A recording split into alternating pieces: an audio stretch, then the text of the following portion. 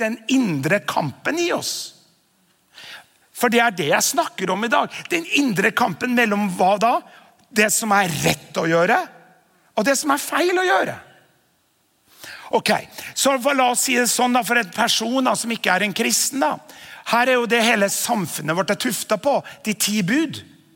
Det jo nesten ingen som tør å nevne det lenger. Får ikke lov til å henge opp dem hverken i skole eller offentlig hus eller hva det Kjempebra. Jeg gleder meg til det her og tenkt mye på det og planlagt og sånn. Så det blir jo sånn når du begynner å planlegge, så spørsmålet jo hvor mye du får sagt av det du har egentlig planlagt å si. Så jeg kommer til å prate i cirka 45 minutter. Jeg vil også ønske velkommen den som følger med live på Facebook akkurat nå. Jeg var på jobb forrige søndag, var på en langvakt i en ungdomsinstitusjon. Så hadde jeg en moment og satt og scrollet på Facebook, og så kom jeg på Østfoldskirken, og blupp, så var jeg inne, live. Så det jo fantastisk, så velkommen skal du være som følger live akkurat nå på Facebook. Det har vært veldig moro om du bare har skrevet inn hvor i landet hvor du sitter. Jeg har jo til og med folk som har sittet på Færøyene, og folk kan jo være hvor som helst i verden, hvis de bare forstår norsk da. For det jo fortsatt på norsk det går ennå da. Så det har vært veldig moro å bare skrive hvor du i verden på det her. Ellers så velkommen du som her live, men også du som hører på podcast. Jeg hører mye på podcast. Du som ser på Visjon Norge, enten digitalt eller på selve TV-skjermen. Og det som jeg kommer til å prate om i dag, kan jo du, når du vil spole tilbake, stoppe, gå og hente en kopp kaffe hvis du ser på det i etterkant. Men her i dag så tror jeg håper jeg holder din interesse for det som jeg skal prate om. For det jeg tenkte å prate om i dag dette emnet, den indre kampen. Og i og med at vi begge, både Hille og jeg i undervisning, så har vi lært litt dette at det bra å si hva det egentlig man ønsker å si. Så mine læringsmål for å bruke det i denne settingen, det som jeg ønsker å lære deg, eller vise deg, og det som mine hovedpoeng her i dag, at du trenger ikke å være styrt av hva du tenker og føler hele tiden. Og å lære hvordan du kan forandre dine følelser og tanker. Det jo et fantastisk mål, men også veldig konkret for oss alle sammen. For vi mennesker. Vi ikke roboter. Vi mennesker med masse følelser. Noen av oss har følelsene utenpå, noen har dem djupt inni. Men vi mennesker som tenker og føler, og takk og lov for det. Vi levende mennesker.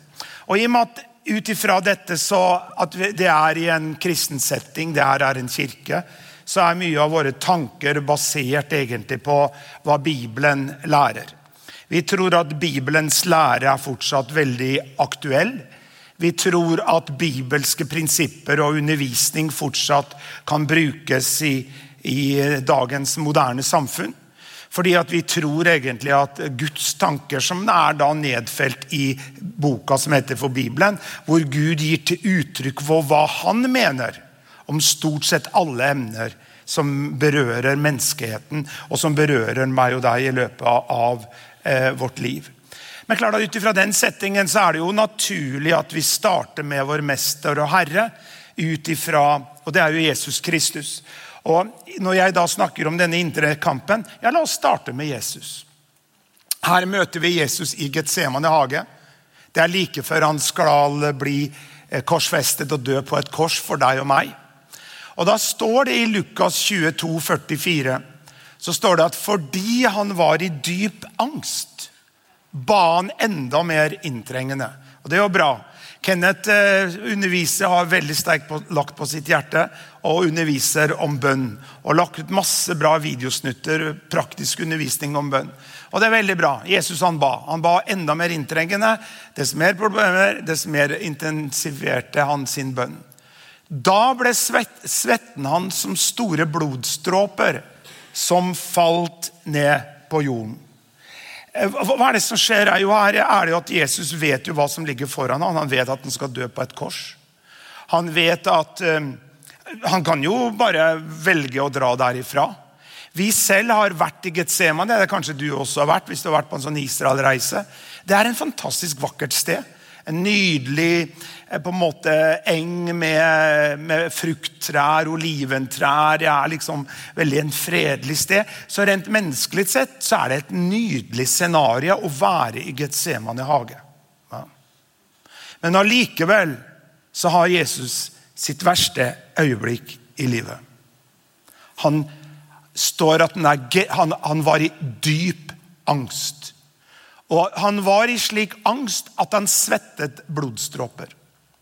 Man har funnet ut at innen til og med fysiologien så har man funnet ut at mennesker kan være så angrepet av angst, av frykt, at man kan svette blod. Det fant man til og med på jødene når de satt og ventet å bli sendt inn i gasskamrene under 2. verdenskrig. Så svettet de blodstråper av frykt, av angst for det som lå framfor dem. Da det jo interessant å se her at Jesus Kristus, som bare for å ha det bibelverset, der det står i 2. Korinterbrev 5:21, at han som ikke kjente til synd, gjorde Gud til synd for oss, for at vi skulle få Guds rettferdighet i ham. Jesus det eneste mennesket som aldri noen gang har syndet og har levd her på jord. Ikke som robot, ikke som en ferdigprogrammert databrikke, som på en måte bare som Terminator, halvt menneske og halvt maskin liksom. Nei, Jesus var sann Gud og sant menneske. Han hadde en fri vilje, han kunne gjøre akkurat det han ønsket, og likevel så klarte han å gå gjennom hele livet uten å synde. Hvorfor var det så viktig? Jo, fordi at han skulle bli Guds offerlam, som skulle dø for din og min synd. Og han kunne ikke dø som Guds offerlam og dø for din og min synd om han selv syndet. Så det som interessant å se her, kjære venner, det at selv om du i dyp angst, så ikke løpet kjørt. Selv om du har det helt pyton, om du føler at følelsene dine, du føler deg, du har lyst til å bare rive ut alle hårstråene, det ville jo jeg blitt fort ferdig med da, i og med at og Stian enda mer enn meg, blir fort ferdig med, det ikke så mye å rive ut lenger. Hva? Men når du da har det helt pyton, når du føler deg som verdens verste menneske, jeg så den filmen, og skjønte ikke hvorfor den filmen heter verdens verste menneske, jeg tror nesten vi må google for å finne ut hvorfor de kalte den filmen for verdens verste menneske, for jenta var I hvert fall ikke det, så anyway, noen som har svaret på det, kom og fortelle meg det etterpå, jeg har sett filmen, måtte jo se den, en film som heter verdens verste menneske, men poenget det at om du føler deg som verdens verste menneske, om du føler deg helt pyton, om du føler the end of the rope som Bibelen snakker om, så tror jeg ikke så mange av oss har vært der Jesus var. Men han synda ikke. Han kunne sagt, that's it. Nå orker jeg ikke mer. Og så kunne han, som han selv sa, han kunne kalt den en legion av engleherrer, som har liksom kommet og slått ned alle hans motstandere, og så videre, og så videre. Da ville det jo vært kjørt for meg og deg, for da ville jo Guds frelsesplan I Jesus Kristus være kjørt, hvis Jesus ga opp. Mye stod på spill her, for å si det sånn. Gud hadde ikke en second liksom, option. Han satset alt på et kort. Han satset på at Jesus kom til å ta det hele veien. Ja. Og det gjorde han. Men jeg prøver å vise deg at selv om hva følelsene sier til deg, hva tankene sier, så det ikke kjørt. De sier jo de som har vært med I krig og snakker om det krigsstrategier. Og I Gamle testamentet så ser vi når Israels hær var I krigen, så fikk de beskjed om når de ble beskutt, eller det var ikke kanskje skutt, men om det var brennende piler eller hva det var, så sa Gud til dem, stå stille, stand still, and see the salvation of the Lord. Ja. Og I militæret så bruker man dette uttrykket, freeze. Hva betyr det? Jo, hvis man, dette jo old time liksom, militærstrategi, liksom. Men hvis du blir beskutt, eller noen skal ta deg, det verste du kan begynne å gjøre å begynne å springe rådløs omkring som en redd hare. For da vil fienden som skal ta deg se dine bevegelser. Men hva det de får beskjed om å gjøre? Freeze and evaluate. Frys og evaluer. Om du og jeg kunne lært oss til å ta slike øyeblikk, til å bare fryse, stå stille og evaluere. Vår kjære avdøde misjonsleder Henrik Kransberg, det var de som sendte oss til Afrika i 3,5 år. Og det var mye tøffe tak for dem med økonomi, og det var jo dyrt å ha familien Bedsvaag i Afrika, for vi hadde jo masse planer. Vi skulle ha kampanjer, og vi skulle redde verden og hjelpe de fattige og alt mulig. Men han hadde et fint uttrykk. Så sa han, når det var en viktig beslutning han skulle ta, så sa han, jeg skal sove på det. Jeg skal sove på det. Derfor det så viktig at du og jeg aldri tar en viktig beslutning i panikk. Aldri gjør noe viktig med opprørte følelser. Noen trøstespiser, noen trøstehandler. Hille livredd hvis ikke jeg har det noe bra, så går jeg og skal handle. Da hun redd at jeg skal komme hjem med en ny bil eller et eller annet, for det liksom nei, jeg gjør ikke det. Men skjønner du hva jeg mener? Fordi at da har du så mye sterke følelser og tanker at det vanskelig å tenke klart. En forkynner jeg hørte, som var i en relasjon til en annen kjent forkynner, og han hadde det supertøft. Og så det var Kenneth Copeland det her da, og så var Jerry Savelle som hadde veldig tøft. Og så ringer da Kenneth Copeland, for Kenneth Copeland var liksom mentoren til Jerry Savelle da. Og så sa han, Brother Jerry, how are you doing? Oh, great, Brother Copeland, great. Så han hadde helt pyton.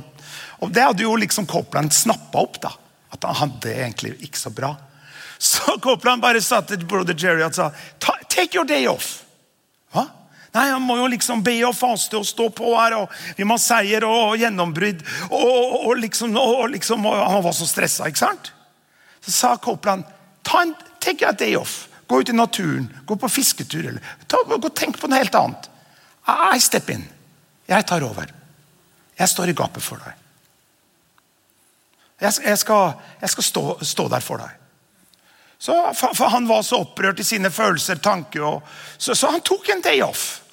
Han tok en dag av, og Copeland fortsatte på en måte, hva du kaller vil, åndelig krigføring, eller hva du kaller det for noe, til liksom at det ble et gjennombrudd. Fordi at Brother Jerry hadde så opprørte følelser og tanker inni seg, at det var vanskelig å be effektivt. For det var så mye sterke følelser. Både Hille og jeg har vært der, hvor vi har bare knelet ned innenfor Gud, og det var så tøft, og det var så vanskelig. Vi hadde så mye vanskelige situasjoner, og bla, bla, bla, bla. Det eneste vi klarte var bare å knele ned og gråte og si, kjære Jesus, hjelp oss. Og vi kjente at det var kanskje den mest effektive bønnen vi kunne be akkurat da. Ja. Så poenget det. Så prøver jo Jesus da i denne situasjonen å få litt hjelp da, som Copeland hjalp Brother Jerry. Så han går jo tilbake da til sine disipler. Og så spør han Peter, Jakob og Johannes, kan dere be med meg? Ja. Vi her for deg, broder. Halleluja, halleluja. Mester og Jesus, du kan regne med oss. Og vi vet jo hvordan det gikk. Ja. 3 ganger så sovna de, og Jesus kom tilbake. Hvorfor kom Jesus tilbake? Jo, for å se om det var noe support å få. Jesus hadde jo tøft. Og hver gang han kom tilbake, så lå de og sov. Det litt flaut. Og så hva det Jesus sier det til slutt? Kunne dere ikke engang våke en time med meg? 1 time. Kunne dere ikke våke en time med meg? Det var litt flaut da. Men hvorfor klarte ikke det? Jo, for du vet utmerket godt når du har det tøft, så blir du søvnig. Du mister energien. Du mister perspektivet. Du mister gløden, engasjementet, og du har bare lyst til å gå og legge deg og sove. Her snakker jeg ikke om det sånn som i går, så tror jeg så middag 2 ganger. Både etter frokost og etter middag, tror jeg. Men vi trengte det, for vi hadde ikke sovet så godt og jobbet mye og alt det der. Det ikke det jeg snakker om. Men når du liksom heavy, det ligger tjukt rundt deg, så jo derfor vi har det kristne fellesskapet, derfor vi har kirke. Derfor et fantastisk initiativ som kirken kommer med å dra i gang på nytt igjen livsgrupper og være med å ha dette fellesskapet. Ha din Peter, Jakob og Johannes. Ha den indre kretsen som du kan ringe til. Hvem ringer du til når det tøft? Du kan ikke ringe til Jesus, selvfølgelig kan du be til Gud. Men vi alle trenger våre indre sirkel. Vi alle trenger noen som vi kan snakke med og prate med. Så poenget så Jesus måtte dette uttrykket be seg selv igjennom. Han måtte, så når morgenen kom da, og Jesus hadde jo bedt og kjempet og svettet blodstropper hele natta, så gikk han jo til den søvnige gjengen da. Så sa han at, ok, let's get up. Jeg klar. Let's go. La oss gå. Jeg klar.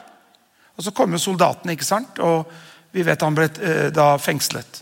Men hele tiden så kunne han valgt å si at dette finner jeg meg ikke i. Men han valgte å gi sitt liv. Men han ba seg selv igjennom. Dette jo et gammeldags uttrykk. Å be seg selv igjennom. Be seg selv igjennom til hva? Hvor at den dype angsten, de blodstråpene, denne forferdelige torturerende følelsen av angst, av håpløshet, av frykt, ikke lenger det som dominerer deg. Og til Jesus, det var fortsatt like vakkert i Getsemane. Situasjonen rundt Jesus var akkurat den samme. Så når han reiste seg, nå jeg klar, det var før soldatene kom for å ta han. Det var jo litt fryktinngytende når den romerske soldat her kom og skulle ta han. Men når Jesus sa, det greit, nå det gjort. For han hadde bedt seg gjennom. Hva da? Han hadde da fått tak på at det som prøvde å tære han opp på innsiden, angsten, frykten, ikke lenger hadde tak på ham. Og det det jeg også ønsker på en måte å vise deg at det mulig. At du trenger ikke å være styrt av hva du tenker og føler hele tiden. Men du kan lære hvordan du kan forandre dine tanker og dine følelser. Henger vi med? Ok, så det var Jesus. Så kan vi jo se på en til da.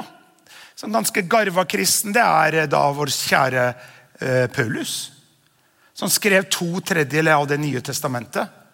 Og han skriver i Romerne 7:15 at for det jeg gjør, forstår jeg ikke.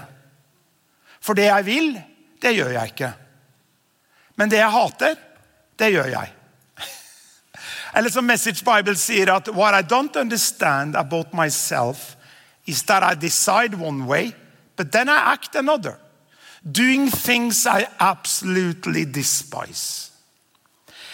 Dette Paulus som skrev 2/3 av Nye testamentet. Det høres ut som en som schizofren. En som har personlighetsforstyrrelser. En som ikke vet hva han vil. For han skriver her, for det jeg gjør forstår jeg ikke. Ja, det jo en ting da.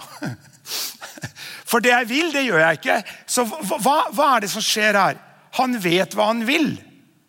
Men han klarer ikke å gjøre det man vil. Down to earth. Jeg vil ta av 5 kilo. Jeg vil stå opp klokken 6 om morgenen. Jeg vil ut og løpe 5 kilometer hver dag. Jeg vil lese en ny bok hver måned. Jeg vil gå til kirken hver søndag. Jeg vil gå på jobb. Jeg vil være snill mot sjefen. Jeg vil være snill mot nabokatta. Det mye vi vil. Men det ikke alt det som vi vil som vi gjør. Men da det jo en trøst at til og med Paulus hadde denne kampen innom seg. Henger du med? Ja. Og da skal vi, fordi at hvis vi tar her litt sånn skjematisk, vi jo et menneske, ikke sant? Jeg bare skal vise deg det her. I 1. Tessalonikerbrev 5:23, det jo ungdomsforbundet som vi vokste opp med, KFM og KFUK, sitt motto om ånd, sjel og legeme. Men der står det, må fredens Gud selv hellige dere helt igjennom, og må deres ånd, sjel og kropp helt og fullt bli bevart ulastelig ved vår Herre Jesu Kristi gjenkomst. Her snakker det om ånd, sjel og kropp. Du et menneske, men som vi bruker å si at du en ånd, du har en sjel og du bor i en kropp. Alle sammen sier til meg, jeg en ånd, jeg har en sjel og jeg bor i en kropp. Og dette gjelder alle mennesker. For alle mennesker motsatt til dyrene. Jeg overbevist om at vår hund kommer til himmelen. Veldig tvilsom når det gjelder katter, men den teologiske debatten tar vi ikke her. For de lever jo som regel sine 9 liv her på jorda, Alexander.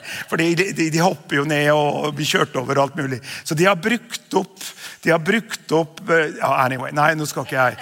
Jeg hundemenneske, og Alexander kattemenneske. Men her snakker vi om ånd, sjel og kropp. Alle mennesker ånd, sjel og kropp. Ok? I motsetning til dyrene, så skal ikke mennesket være drevet av sine drifter. Sant? Det skal ikke være drevet av instinkter, men vi skal være ledet av våre viljesbeslutninger. Så utifra at alle mennesker, uansett om man kristen, hindu, muslim, agnostiker, ateist, så det, og klart mange her vil være uenige i dette, og klart dette veldig skjematisk satt opp, fordi at, for å si sånn, du et menneske, ikke sant? På samme måte kan man si, jeg har en bil, men jeg kan alltid begynne å beskrive hver eneste del som på bilen, og da faller jo jeg veldig fort av, for jeg kan ikke bil, men jeg kan kjøre en bil. Skjønner du? På samme måte, hvor mye skal vi dele opp mennesket i hver en nevrone eller blodlegeme og bla bla. Skjønner du? Så dette bare for at vi skal forstå menneskets funksjon bedre. Henger du med? Ja. Så for eksempel når et menneske blir en kristen, for Bibelen sier at derfor om noen i Kristus han en ny skapning, det gamle borte, se en nye blitt til. Ja, hva det som har blitt nytt? Jo, det jo din ånd. For Bibelen sier at ånden selv, altså den hellige ånd, ånden selv vittner sammen med vår ånd og sier at vi Guds barn. I det øyeblikket du sier ja til Jesus, om du ser et fyrverkeri av følelser og du har en sterk opplevelse av det. Jeg vet ikke når jeg ble en kristen, det var en prosess, men jeg en kristen. Og det en veldig fordel når du pastor, men jeg fortsatt kristen selv om jeg ikke pastor lenger, fordi det mitt liv å være en kristen. Jeg tror på Gud, tror på Jesus Kristus. Henger du med? Men jeg vet ikke når jeg ble det, men det var en prosess. Men en eller annen gang så skjedde jo at jeg sa ja til Jesus. Jeg husker den første gangen jeg offentlig bekjente det på en gospel night oppe i Grong. Det var kanskje første gangen jeg bekjente at Jesus var min frelser. Men da det en ånd som blir født på ny. Ånden selv vittner sammen med din ånd og sier at du Guds barn. Men det som da på en måte rundt da, utenom, det jo da sjelen, følelsene, viljen, som i kontakt med verden. For utenfor denne kroppen vår jo kontakt med verden. Sant? Vi dusjer regelmessig på grunn av at vi blir skittne av å være i verden. Sant? Da har du gått på en støvete landevei, så blir du skitten, du blir støvete, og så videre, og så videre. Fordi at kroppen vår, sjelen vår i kontakt med verden. Men derfor kan du si sånn at når det gjelder da, når Paulus sier det jeg vil, det gjør jeg ikke. Men det jeg ikke vil, det gjør jeg. Og her kommer jo den kristne troen inn, fordi at hvis du tenker sånn så at hva det du vil da? Ja, hva det du vil? Og da skal jeg vise deg et bibelvers som utrolig bra, og det Efeserne 3:20. Der det står at han som i stand til å gjøre langt mer enn alt det vi ber om eller forstår, etter den kraft som virksom i oss. Hvor den kraften kommer fra? Den kraften kommer jo først og fremst fra din ånd, fra ditt indre. Fra ditt indre, sa Jesus i Johannes 7, skal det komme strømmer av levende vann. Dette talte han om den hellige ånd som skulle komme, men som ennå ikke hadde kommet, fordi at Kristus ennå ikke hadde blitt forherliget. Kristus har blitt forherliget. Ånden, den hellige ånd, har kommet og tatt sin bolig i hver den som påkaller navnet Jesus. I det øyeblikket du sier, Jesus, frels meg, sjops, egentlig det som skjer i ånden, så kommer den hellige ånd på innsiden av deg og vittner sammen med din ånd at du Guds barn. Fra det øyeblikk så det naturlig, forstå meg rett, å ville det som Guds vilje. Derfor blir ikke da det å leve et kristent liv bare et sett med masse regler, skal ikke. Fordi at det skriften sier da, hvis vi går tilbake til Efeserne 3:20 her, han som i stand til å gjøre langt mer enn alt det vi ber om eller forstår, etter den kraft. Hva denne kraften snakk om? Det den hellige ånd i deg. Etter den kraft som virker i oss. La meg lese Message Bible, for du som forstår engelsk. God can do anything, you know, far more than you could ever imagine or guess or request in your wildest dreams. He does it not by pushing us around, but by working within us. His spirit deeply and gently within us. Det ånden som virker i oss. Det ånden som virker i oss både til å ville og virke etter hans gode vilje. Henger du med? Bibelen sier også i Romerbrevet, det den samme Paulus, skriver at til og med mennesker som ikke tror på Gud, på en måte vil se vittnesbyrd om Guds skaperkraft i naturen, men de vil likevel ha en fornemmelse om hva som rett eller hva som feil. Og jeg vil bare skyte inn, jeg har ikke lest den boka, men jeg synes det var veldig interessant. Og det akkurat i disse dager, kanskje noen litt tid siden, så det en kjent debattant, kaller seg filosof og teolog, Espen Ottosen, ja. Han informasjonsleder i Norsk Luthersk Misjonssamband. Han har skrevet en bok som jeg synes veldig fascinerende titel. Han sier at uten Gud alt tillatt. Jeg har ikke lest boka, men jeg har lyst til å lese den, men det mye jeg må lese i forbindelse med fag. Men her det som står omtalt om boka. Info om boka. Den russiske romanforfatteren Fjodor Dostojevskij, som kjent for mange, hevdet i romanen Brødrene Karamazov at uten Gud alt tillatt. Så der kommer uttrykket fra. Påstanden var ikke ny. Mange har ment at en gudstro nødvendig for å gi en holdbar og objektiv forankring av rett og galt. Det også en påstand Ottosen forsøker å underbygge. Hva som rett, hva som galt. Når Paulus sier det jeg vil, det gjør jeg ikke, men det jeg ikke vil, det gjør jeg. Han snakker om spenningen mellom å gjøre det som dine følelser og tanke og det fordervede, ufornyede, gamle Adam, som vi kaller det kjødelige mennesket som influert av situasjoner rundt oss, ønsker at vi skal gjøre, kontra det som rett å gjøre. For poenget det, hvis jeg tilbake til med Jesus fordi han var i dyp angst, han kunne jo bare gitt etter for angsten.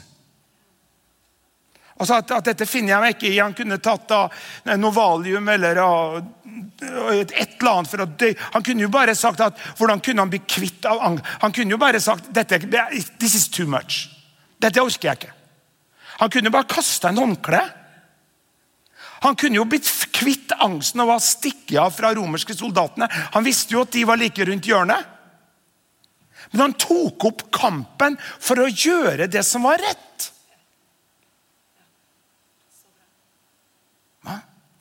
Det derfor vi har den indre kampen i oss. For det det jeg snakker om i dag. Den indre kampen mellom hva da? Det som rett å gjøre, og det som feil å gjøre. Ok, så la oss si det sånn da, for en person da, som ikke en kristen da. Her jo det hele samfunnet vårt tuftet på, de 10 bud. Det jo nesten ingen som tør å nevne det lenger. Får ikke lov til å henge opp dem hverken i skole eller offentlig hus eller hva det Det jo de 10 bud.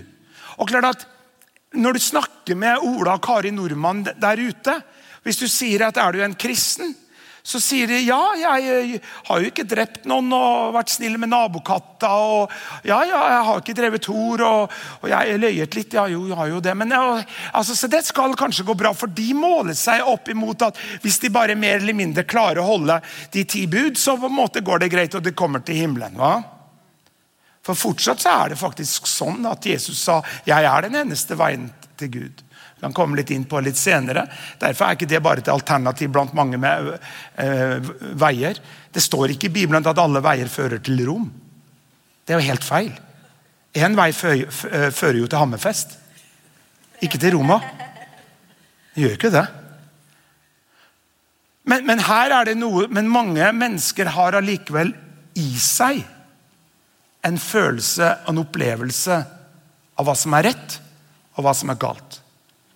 Så derfor i de fleste normale ekteskap og samboerforhold så driver du ikke hor. For du vet at det ikke rett. Du stjeler ikke fra jobben. Du stjeler ikke, går ikke på en butikk og stjeler. Hva? Fordi at det nedlagt i folk. Så derfor, men det har ikke noe med, hvis du prøver å holde de 10 bud, så kan jeg si med en gang, hvis du må krysse av at du har gjort en av dem, og det skal ikke ha noen håndsopprekning, og hvis at du sier at jeg har holdt alle de 10 buda, nei, da brøt du en av buda akkurat nå, ved at du lyver. For vi alle har løyet og misbrukt Guds navn, og vi har bannet litt, og så videre, og blitt irritert med mamma og pappa, og så videre. Skjønner du? Og da det sånn, har du brutt en av budene, så har du diskvalifisert for at det veien til frelse. Derfor gjennom Jesus Kristus den eneste veien til frelse. Hvorfor? Vi alle har syndet og kommet short of the glory of God. Vi har alle syndet og mistet Guds ære. Men gjennom at Jesus Kristus døde for meg og deg, så har han banet en vei for å bli frelst gjennom hans fullbrakte verk på Golgata. Henger du med? Nå har jeg prekket en halvtime, cirka et kvarter igjen. Henger du med? Ok. Hvis vi går tilbake da, her snakker vi med dette med, det her kampen det i din sjel. Sjelen i kontakt med verden. Det sjelen, altså dine følelser, din vilje og dine tanker. Det der kampen i din sjel. Alle mennesker har en sjel. Men grunnen til at vi ikke gjør alt det vi føler og tenker til enhver tid, at det noe som stopper oss. Det kan være, og for oss da, la meg bare skyte inn utifra vi snakker om Efeserne 3:20, så det jo åndens verk på innsiden av oss. Derfor var en preken jeg hørte nå av Craig Rochelle. Han sa, det helt naturlig å ha et tjenersinn, ha et ønske om å hjelpe andre mennesker når du har blitt en kristen. Det bare blir lagt i deg. Det blir naturlig å være snill, å være barmhjertig, å være kjærlighetsfull. For det virker i deg. Skjønner du? Derfor blir ikke det å være en kristen bare en livsstil av masse krav og masse bud og påbud, så du må pugge alle de 10 bud for å vite hvordan du skal bete deg, hva du kan gjøre eller ikke gjøre. Du skal ikke stjele, du skal ikke drive ord, du skal ikke, kan, du kan, skal. Nei, det ånden som virker i deg, og til å ville og virke etter hans gode vilje. Du vil gjøre det som rett. Men som Paulus sier, men det ikke bestandig det jeg vil gjøre, det jeg gjør. Fordi at min sjel, mitt ufornyede menneske i form av tanker, følelser og min vilje kommer inn, og så gjør jeg feil. Det kalles å synde. Men da ber vi Gud om tilgivelse, børster av støvet, og så reiser vi oss opp igjen. Men derfor skal jeg komme litt inn på det her. At alt starter med en tanke. Alt starter med en tanke. Følelser starter med en tanke. Tro starter med en tanke. Bekymring, frykt starter med en tanke. Hor, seksuell urenhet starter med en tanke. Alt starter med en tanke. Og så vil da tanken påvirke følelsene. Og så begynner man å føle det man tenker. Ok?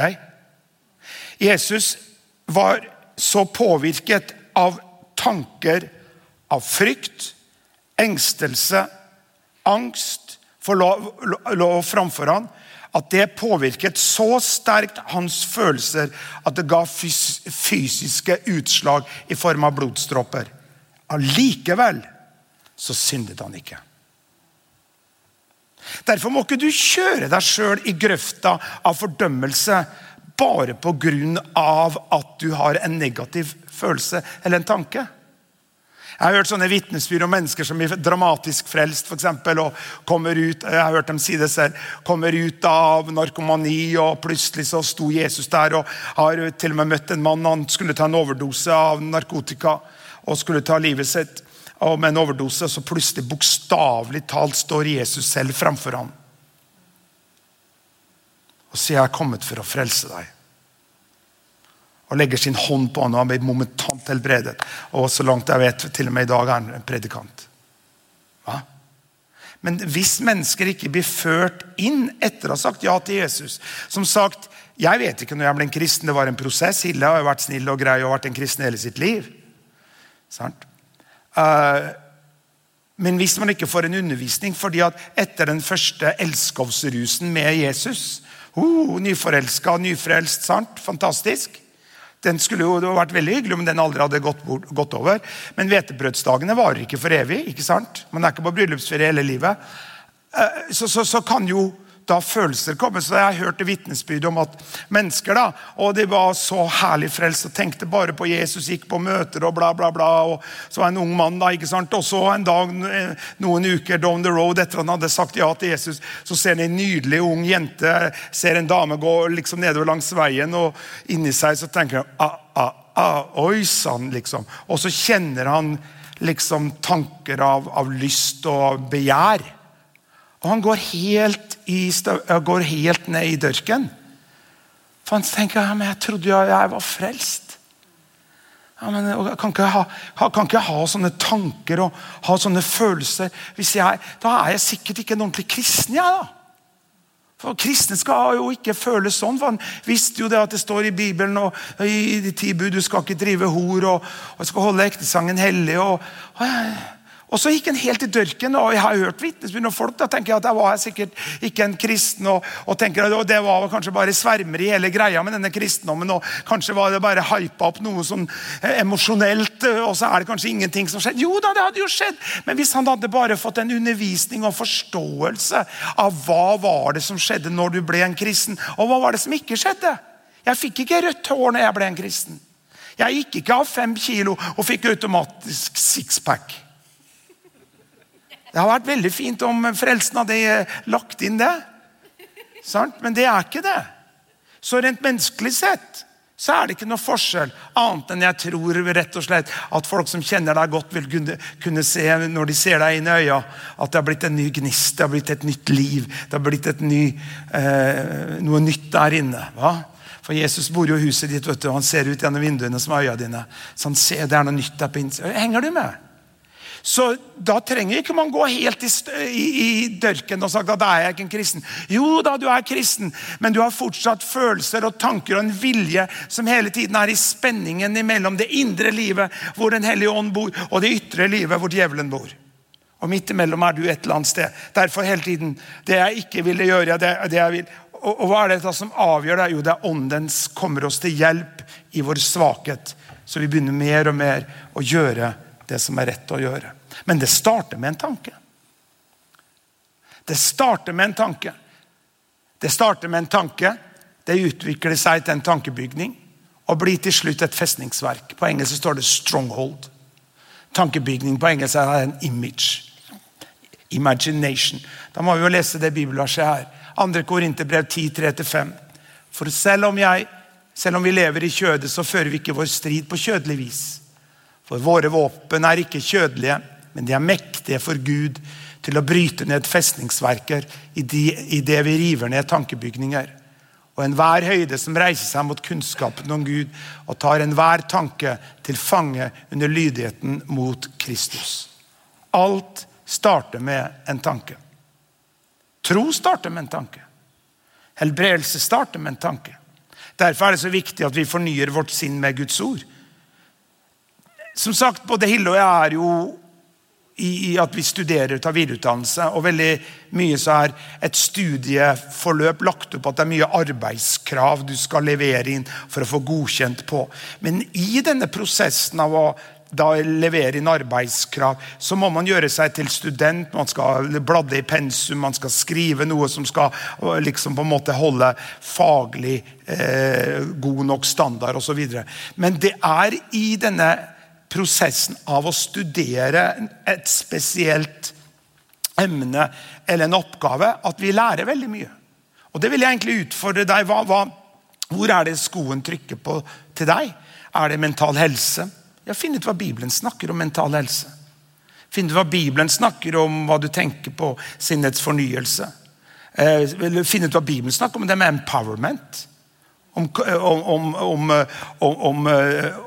Det kan være hva som helst, om ekteskap, om samliv, forholdet til både det ene og andre. Finn ut hva det Og nå det veldig lett å google og finne ut og referanselister og så videre. Men det du går til jo Bibelen, for Bibelens lære også aktuell i dag. Vi leser jo selvfølgelig hele Bibelen i den kontekst at vi lever under nye pakt. Vi ikke forpliktet til å holde det som står i 3. Mosebok og alle de greiene. Det jo oppfylt i Kristus. Det viktig at du ikke bare limer sammen din egen teologi og et bibelvers ut av sin sammenheng her og et annet bibelvers utifra her liksom og så videre. Da kan du jo få alt mulig slags vrøvl av teologi og oppspinn. Det ikke det snakk om, men det starter med en tanke. Og du som har fulgt med meg gjennom årene, så vet du at dette mitt favorittemne. Fordi at i ordspråksboken 23:7 så står det for slik som man tenker i sin sjel, slik han. Hva betyr det? Du vil til slutt bli det du hele tiden går og tenker på. Det ikke noe feil å la en fugl fly over hodet ditt. Men hvis fuglen setter seg i hodet ditt, eller i håret ditt, og bygger et reir, så har du problemer. Men du kan jo bare skjuffe det bort, du kan få det bort. Og derfor, som jeg snakket om før, hva dine mest dominerende tanker? Hva det du våkner med om morgenen? Både Hille og jeg kan våkne bekymret. Hilles Facebook-konto ble hacket, det var ikke noe hyggelig. Og tenkte på det, og noen netter, og Hille våkte klokka 4 om morgenen, pling! Så jeg tenkte både på det, og både en og så videre, ikke sant? Og så fikk vi jobba oss gjennom det, og jobba så på en måte, nå har vi sovet godt noen netter, og så videre. Vi ikke eksemt fra å ha tøffe netter. Vi også har våre utfordringer, hvor det blir litt mye på pleiten, hvor at på en måte vi må rydde litt unna for å få orden også oppe i toppetasjen. Va? Men hva det du går og tenker på mesteparten av tiden? Ja, men liker du de tankene? Og hvis du tenker, nei, jeg kan ikke fordra dem. Ja, men hva gjør du med det da? Ja, kan jeg gjøre noe? Ja, du kan gjøre noe med. For hvis at du bare lar det spinne i toppetasjen, så vil du mer og mer føle det du tenker. Tenk om de tankene bare rent oppspinn. Hvor mange av oss har vi ikke gruet oss for et eller annet? Enten at du skal ha blitt innkalt til møte med sjefen på mandag klokka 10, liksom, og så gruer deg en hel uke, for du får en beskjed en uke på forhånd, og så du ser for deg alt mulig scenario, at du får kjeft, eller blir sparket, eller arbeidsledig, og så videre. Og så endte det med at du fikk en stor konfekteske, og han ønsket deg god jul og godt nyttår. Men vi alle har gruet oss til ting, og så ble det ingenting. Det ikke det? Så bruker vi så mye bekymring. Men hvis du tenker når du skal begynne å lande her, hvilken type tanker det som snurrer i det? For å si det sånn, dette veldig følsomt emne. De fleste som til slutt tar selvmord, det var ikke noe de kom på den morgenen. Det en prosess som ledet dem opp til det punktet. Derfor ønsker jeg velkommen til mental helse. Når over 600 mennesker, og mange av dem menn, tar livet sitt i beste alder. Så mennesker som ikke har noe godt, de syke i gjerningsøyeblikket. Selvfølgelig dekker nåden sånne ting. Men det jeg som utkikk etter. Jeg miljøterapeut, jeg vernepleier. Vi jobber med adferdsterapi. Vi snakker om faktanalyser, vi snakker om forsterkere. Forsterker kommer i forkant av adferden, så at konsekvensene blir bra. Hvordan kan vi hjelpe hverandre, så at vi kan komme med forsterkere, komme med impulser i vårt liv, så vi kommer ikke, vi går rett i dørken, ned i gjørma, men vi kan bringe inn impulser som får oss på et annet spor. Ja, hva skal jeg gjøre da, Erik? Jo, la meg bare, for jeg skal ta det. Jeg bare bringer den her. Rett eller feil? Spørsmålstegn. Om det føles rett for deg, så det sikkert rett. Og så mange også, den her litt touchy, når noen sier, jeg føler fred over det. Jeg føler fred over det. Ja, og det har jeg selv sagt mange ganger. Men da det viktig at det du kjenner fred over, basert på Bibelens lære. For et sånt eksempel da. Hvis du sier, jeg føler fred over det, at du så gå og drive hor med nabokona, så skjønner de fleste at det ikke noe som holder stikk, for det mot Bibelens lære. Jeg tror på dette å kjenne fred over ting, men det første vi sjekker opp at det i henhold til Guds ord. Henger du med? Og så det bestandig bra å spørre andre mennesker om råd. Hva tror du om det her? Det ikke noe feil. Men poenget at samfunnet jo bygd opp sånn, hvis det føles rett for deg. Men da jo alt jo da relativt. Og det unnskyld meg også, men det ikke bibelsk lære. Liksom det ikke det samme hva du tror på. Det bare en vei til himmelen. Hans navn Jesus Kristus. Jeg vet at folk meget uenige, og det svært lite politisk korrekt. Men det bryr ikke jeg meg om, for det mer viktig for meg å forkynne Bibelens lære, eller å være politisk korrekt og være godt likt i samfunnet. Det bare en vei til himmelen, og hans navn Jesus Kristus. Hva? Derfor, om det føles rett for deg, så det sikkert rett. Det selvfølgelig sprøyt. Det trenger ikke være rett i hele tatt.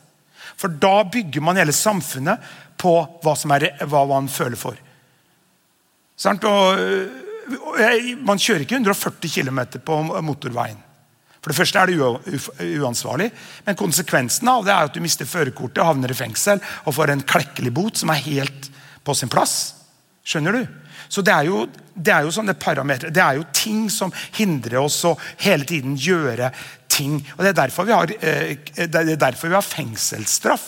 Det jo for at samfunnet skal jo på en måte, det konsekvenser for å gjøre ulovligheter, så ikke vi blir anarkistiske tilstander i vårt samfunn.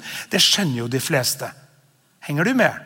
Men for oss som kristen, hva som rett eller ikke feil, så må det være basert på hva Bibelen lærer oss.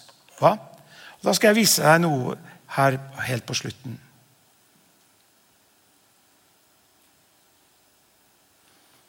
Ja, det blir bra, skjønner du. Jeg har vært gjennom det meste her nå. Det gikk jo bra det her. Ok, hva det vi snakker om? Vi snakker om den indre kampen. Skal begynne å lande, kan bare lovsangerne komme fram. Den indre kampen. Du må ikke si alt du tenker. Du må ikke gjøre alt du tenker. Du må ikke gjøre alt du føler. Du ikke det du føler og tenker. Du det Guds ord sier du Og si det du ønsker å tenke og føle. Og jeg skal ta en øvelse jeg har tatt mange ganger før, men du vet at dette læring. Og jeg har jo lovt deg at læringsmålet som vi har ved denne preken eller forelesningen, at du skal lære deg hvordan du kan forandre dine følelser og tanker. Her kommer et meget enkelt eksempel. Når jeg spurte deg, hva det du går og tenker på hele tiden? Ok, ja, det vet jo du. Du kanskje synes det flaut, men hva det du går og tenker på? Ok. Men nå skal du begynne å telle inn i deg. Altså 1, 2, 3, 4. Du skal begynne å telle inn i deg. Ikke høyt, bare begynne å telle inn i deg. Og så svarer du høyt på det spørsmålet jeg spør om nå. Hva heter du for noe, og hvor bor du? Snakk til meg. Snakk til meg. Hva heter du? Hvor bor du? Kom igjen, snakk til meg, alle sammen. Eller si god jul og godt nyttår. Alle sammen si god jul og godt nyttår. Godt nyttår, ja. Hva skjedde med tellinga? Hva skjedde med tellinga? Stoppet han? Jeg gjorde den det. Hvorfor gjorde han det? Jo, for det talte ordet, eller for å bruke det uttrykket, den talte tanken sterkere enn den tenkte tanken. Så hvordan stopper du en negativ tankesirkel eller tankerekke som vil begynne, at det begynner du å føle? Jo, ved å si det motsatte. Du skal si det du ønsker å tenke og føle. Hver dag. Om det ett råd jeg skal gi deg i livet. Selvsnakking meget bra. Du ikke gal fordi at om noen kjører forbi deg, og så ser du at bilen din, det bare du I bilen, men du prater intenst til noen. Det helt greit. Det kan jo være at de tror du synger, eller ber til Gud, eller snakker til deg selv. Skal vi begynne å gjøre det? Så hver gang disse negative tankene kommer, så sier du, det kommer til å gå bra. Det beste ligger fortsatt foran meg. Jesus døde for alle mine sykdommer. Mine barn og barnebarn skal tjene Herren. Det skal gå vel med Østfoldkirken. Daglig så tilla Herren til Østfoldkirken, de som lot seg frelse. Mennesker blir frelst. Mennesker blir helbredet hver dag I Østfoldkirken. Hva det du sier for noe? Du sier ting du ønsker å tenke og føle. Ja, men jeg har prøvd den. Prøv igjen. Kanskje må du, på grunn av, hvis du bygdas mester I bekymring og negativ tale, noen mennesker du møter dem, de bare som et stort de bare vreker av seg av negativitet og så videre. Da trenger ikke du å hang around med dem hele tiden. Ja, men det kona mi, sier du kanskje. Ja, da har du et problem da. Da får dere ta dere en prat. Jeg har ikke det problemet. Hilde superpositiv. Hun spretter ut av senga hver dag. Men du skjønner hva jeg mener. Det var noen som sa det. Nå jeg på overtid. Unnskyld meg, du som sitter og tar tida. Jeg 5 minutter på overtid. I know. Det var noen som sa at det hvem du omgås med, så kan man egentlig se hvem du For du skal bli dratt imot de menneskene som slik, kanskje ikke slik som du I dag, men du blir dratt imot de menneskene som slik du ønsker å bli en dag. Og så blir du mer og mer lik de. Så nå hjemmeleksa her, og det svaret på læringen, at hvordan kan du forandre dine tanker og følelser?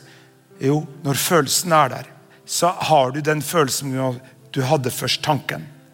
Så da forandrer du den følelsen gjennom å forandre tankene. Følelsen ikke ditt problem, det tankene. Så sier du igjen og igjen, det her kommer til å gå bra. Du klarer å bestå alle eksamener. Du klarer alle arbeidskrav. Jeg blir sterkere, sunnere, har et klarere sinn hver eneste dag. Du sier det igjen og igjen og igjen. Og til slutt så vinner du seier på seier på seier. Og som Rick Warren sier, at every time you defeat a temptation, you become more like Jesus. For du klarer å gjøre det som du vil. For at den hellige ånd hjelper deg. Han la I min munn en ny lovsang. Han legger I din munn de ord som kan forandre deg. Gud skapte verden med å si, Gud sa, og det ble. Når du og jeg på vårt lille vis praktiserer noe av samme prinsippet, og sier til oss selv, sier til vår neste, så du blir en velduft av Kristus rundt deg. Du taler vel til andre mennesker. Hold fred med alle så langt det opp til dere, sier Bibelen. Tal vel til andre. Ikke gjør gjørs på at hver eneste menneske du møter hver dag, si noe pent. Oi, så fin du I dag. Oi, så bra. Nye sko, eller? Så fresh du ser ut I dag. Allerede jeg fikk kompliment med en gang jeg kom hit I dag. Veldig hyggelig å komme til Østfoldkirken. Da får jeg komplimenter og føler meg bedre. Og jeg har jo det bra. Men skjønner du hva jeg mener? Så nå har jeg preket lenge nok, så nå kan vi reise oss.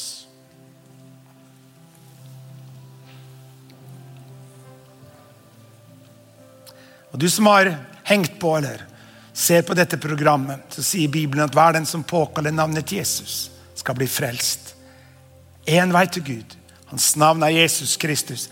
Han vant en pris for at du kan få oppleve, få fred med Gud, få fred med deg selv, få en mening med livet. Så be den enkle bønnen sammen med meg og si, kjære Jesus, kom inn I mitt hjerte. Jeg tar imot deg nå, som min personlige frelser, og som min Herre. Takk skal du ha, Jesus. Amen. Far Gud, nå ber jeg for hver eneste person som hører min røst. Takk, Hellige, om du hjelper oss, Herre. At den indre kampen blir en kamp som vi ikke gir opp. Men en kamp som vi kan dra vår styrke fra. at du, Jesus, vant den for oss. Og gjennom den hellige ånds hjelp og Guds ord i vår munn, og det kristne fellesskapet rundt oss, skal vi hjelpe hverandre til å seire, så vi kan gå fra seier til seier, fra kraft til kraft, og fra tro til tro. Og alle sammen sa, ta imot Herrens velsignelse. Herren velsigne deg og bevare deg. Herren la sitt ansikt lyse over deg og være deg nådig. Herren løfte sitt åsyn på deg og gi deg fred. Og gå i fred og tjen Herren med glede i Faderens, i Sønnens og den Hellige Ånds navn. Amen. Tusen takk for at du tunet inn og at du var sammen med oss på dette programmet. Vi håper det var til hjelp og til oppmuntring i din hverdag. Dersom du ønsker å ta kontakt med oss, kan du gjøre det via nettsida vår, østfoldkirken.no, og vi setter veldig pris på å få tilbakemeldinger dersom det programmet her har vært oppmuntring for det, eller til hjelp for det, så setter vi stor pris på å høre det. Ha en velsignet uke.